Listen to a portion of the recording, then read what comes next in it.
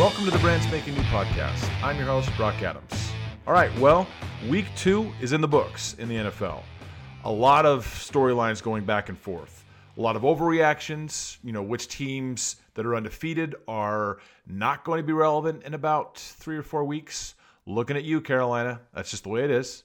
But one of the biggest things we know from Monday night, Aaron Rodgers is back after the most humiliating loss probably in his entire professional career against the Saints in week 1. He came back with a vengeance, and he really took those Detroit Lions to school. He really showed them how to play football, as if anybody had a problem doing that ever.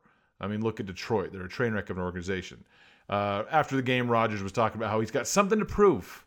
He's got this chip on his shoulder. Well, yeah, you should have that chip, and you do have something to prove, Rodgers. When you became vulnerable and opened yourself up and called the organization out and then forced them to get Randall Cobb on an overpriced contract, yeah, you got a lot to prove, and it's not looking good for you. Next 3 weeks at San Francisco, home against Pittsburgh, who does not have a cupcake defense like the Lions, and then at Cincinnati, which is a rising team. You got a few cupcake games with the Bears and the Vikings. Who know where the Vikings are going to be in a couple weeks, but then they've got a brutal schedule. Arizona, Kansas City, Seattle, and the Rams. 4 teams that could decimate the Packers. And so Aaron Rodgers, yeah, you've got something to prove. But if we're looking around, week 10, 11, and you're only at about 3 or 4 wins, yeah, I probably would be wanting to back this stuff up. You've got a lot to prove with this schedule on track. So it's going to be interesting to see how things play out for Aaron Rodgers and all the talk he did while he was vacationing with his fiance in Hawaii. You got a lot to prove, Aaron. If you're going to say it, you better back it up. Now, we're kind of in the midpoint of football. A lot of football stories kind of dying down. There's the overhypeness there. But with that being said, with the conglomerate, billionaire, super mega behemoth organization the NFL is, there's other storylines that kind of pop up. Like, for instance, yesterday, there was a report coming out that there's an issue with Zion Williamson and David Griffin. A reporter from NOLA.com wrote an article about kind of the dysfunction of David Griffin and where he's come from, where he's going. And the analysis was this: basically, David Griffin is not this top-tier GM. And the New Orleans Pelicans are kind of a toxic workspace. Really? This is news to you? This is like, is this supposed to shock us? Are we supposed to be just caught off guard? You're telling me New Orleans, the Pelicans, have a bad organization? That's like me walking down Bourbon Street and be like, you're telling me this place stinks? Yeah, it does. Anybody who's walked down Bourbon Street knows exactly what I'm smelling. Like, the Pelicans are not a good organization. And this article was kind of saying, like, Griffin's not a good GM. Well, of course he's not. Griffin's track record as a GM, he was hired with the Cavs a few months after the infamous decision by LeBron James. And everyone's kind of praising David Griffin. Look what he's able to do. Like, he packaged, Wiggins and Anthony Bennett to get Kevin Love. And, he was such a manager, strategic enterprise of how he knew how to run as the GM of the Cavs for, 7 years. No, you know who ran the Cavs? LeBron James. LeBron James ran the Cavs. You lucked into the number 1 pick to get Kyrie Irving. You're so bad, you got multiple number 1 picks in like a 3-year span. So you weren't a good GM to begin with. And then all of a sudden, you go in there with LeBron, decides this is the best route for me, and then you get all the moves that LeBron wants. You bring in James Jones. You get his buddies to be on that team. You go out and get Kyle Korver because LeBron wants it. These weren't strategic moves by David Griffin. And then when LeBron votes for LA, and then the Cavs are like, you know what, we think it's time to part ways. Yeah, because he's an average GM. Like, you can't give him this credentials like he's this amazing strategist. No, he was with the second best player in the history of basketball. Of course, he's going to have the stars next to his name. And so when New Orleans brings him in, it's not like he's this brilliant mastermind. He's not Pat Riley. Like, you can't give him the same credit. So when this report comes out saying, there's some tensions with how Griffin handled the situation. Well, yeah, he hired the wrong Van Gundy brother as the head coach.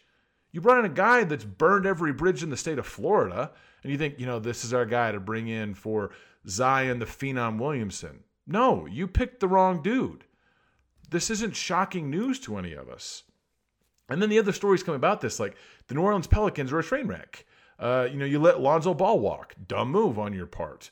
There was a quote in the article saying that Bledsoe admitted that he wasn't paying attention in a game when the Knicks were playing them and they had a 3-point lead and Derrick Rose blew past him for a layup. Yeah, that comes from the front office. I'm not a fan of Bledsoe, but the reason why Bledsoe made that mistake is because he has a coach who doesn't hold him accountable, and who hired that coach? David Griffin. One of the most interesting points of the article was when they talked about how Griffin was trying to woo Zion Williamson, like trying to get him to, buy into him. And one of the things it said, Griffin tried hard in Williamson's rookie year to forge a bond. One example, during the Pelicans bubble stay, Griffin asked to meet with Williamson, and he played the piano for him. When has that worked? I get you're trying to have some kind of aesthetic bond with the player, but if I'm Zion Williamson, I'm like, yeah, I don't know why Cannon and D is going to help me be a better defender, because it's not. And you don't hear these stories you don't hear like Pete Carroll, when Russell Wilson was having issues, he's like, well, Pete Carroll actually took Wilson into his home and he played the harp for him. When Matt LaFleur was having all these issues and talking about Aaron Rodgers, it wasn't like, well, Matt LaFleur invited Aaron Rodgers to his home and he played him a sweet serenade on the violin. No, that's not what a GM does. That's not what a head coach does. And so when these reports coming out that David Griffin is not this amazing GM and there's a lot of tensions in New Orleans, what did you expect? You had a man who rode the coattails of LeBron James, who could do no wrong before LeBron got to Cleveland.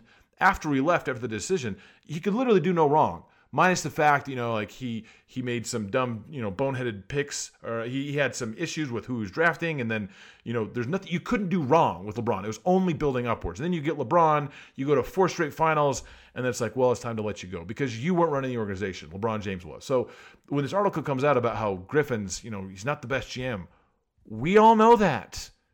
This isn't news to us. Bourbon Street still stinks. You'll probably get an STD when you walk down that street.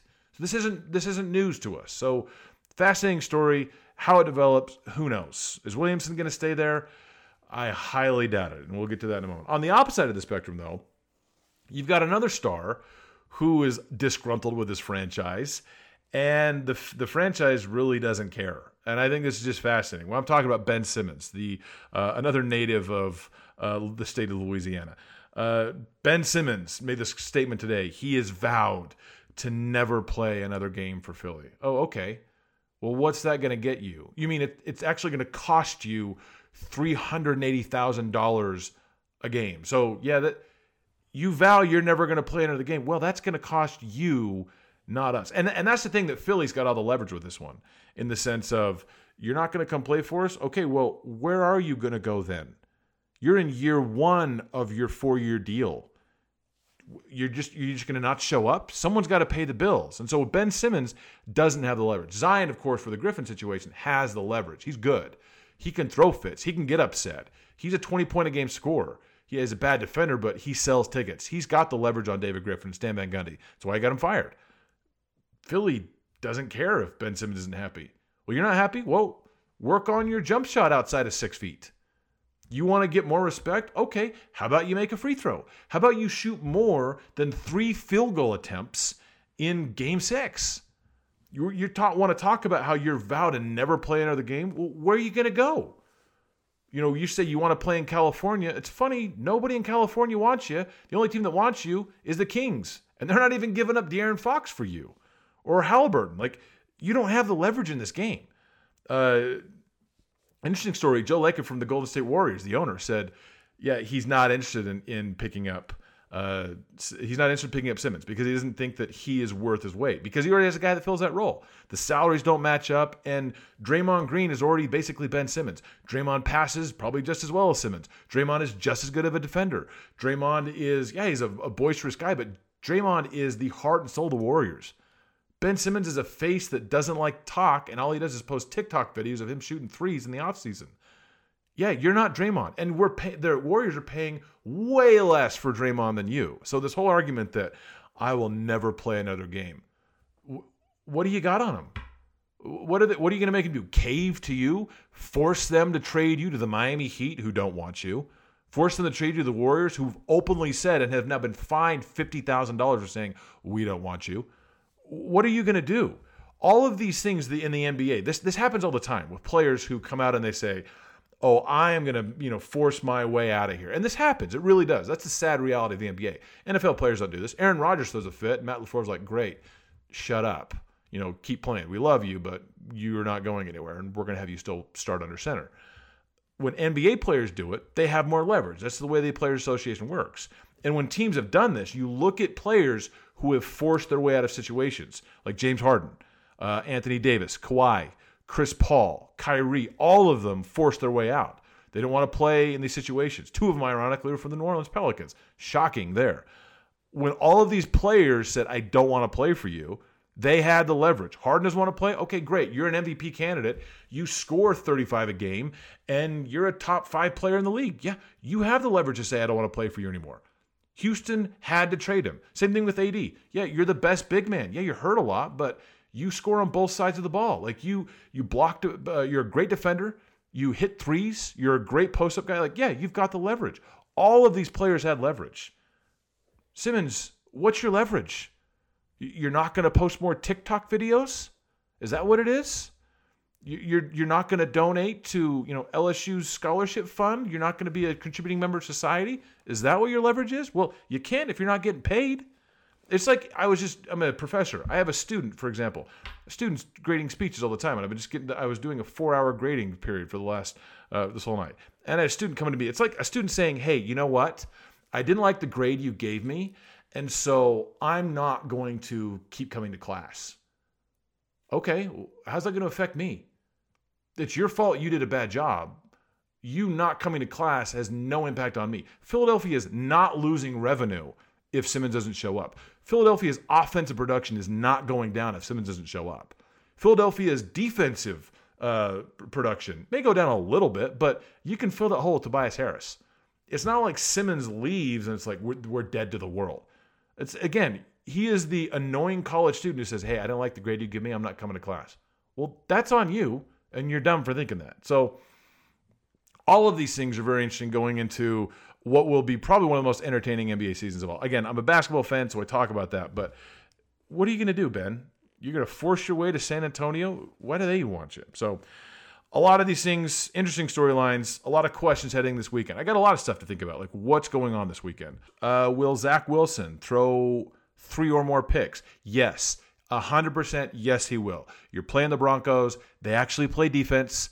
Yes, you will throw more than 3 picks. I would put my hand and swear an oath on a Book of Mormon that this guy will throw more than 3 picks. A BYU grad will do this. Absolutely. Zach Wilson, you're going to stink up the place. Which NFC East team will suck more? The Cowboys or the Eagles? I don't know.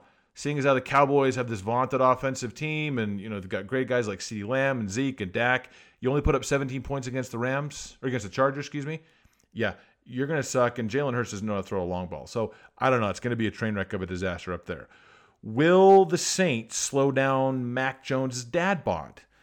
Yeah, I kind of think he will. His opening 2 games against the Dolphins and against the Jets.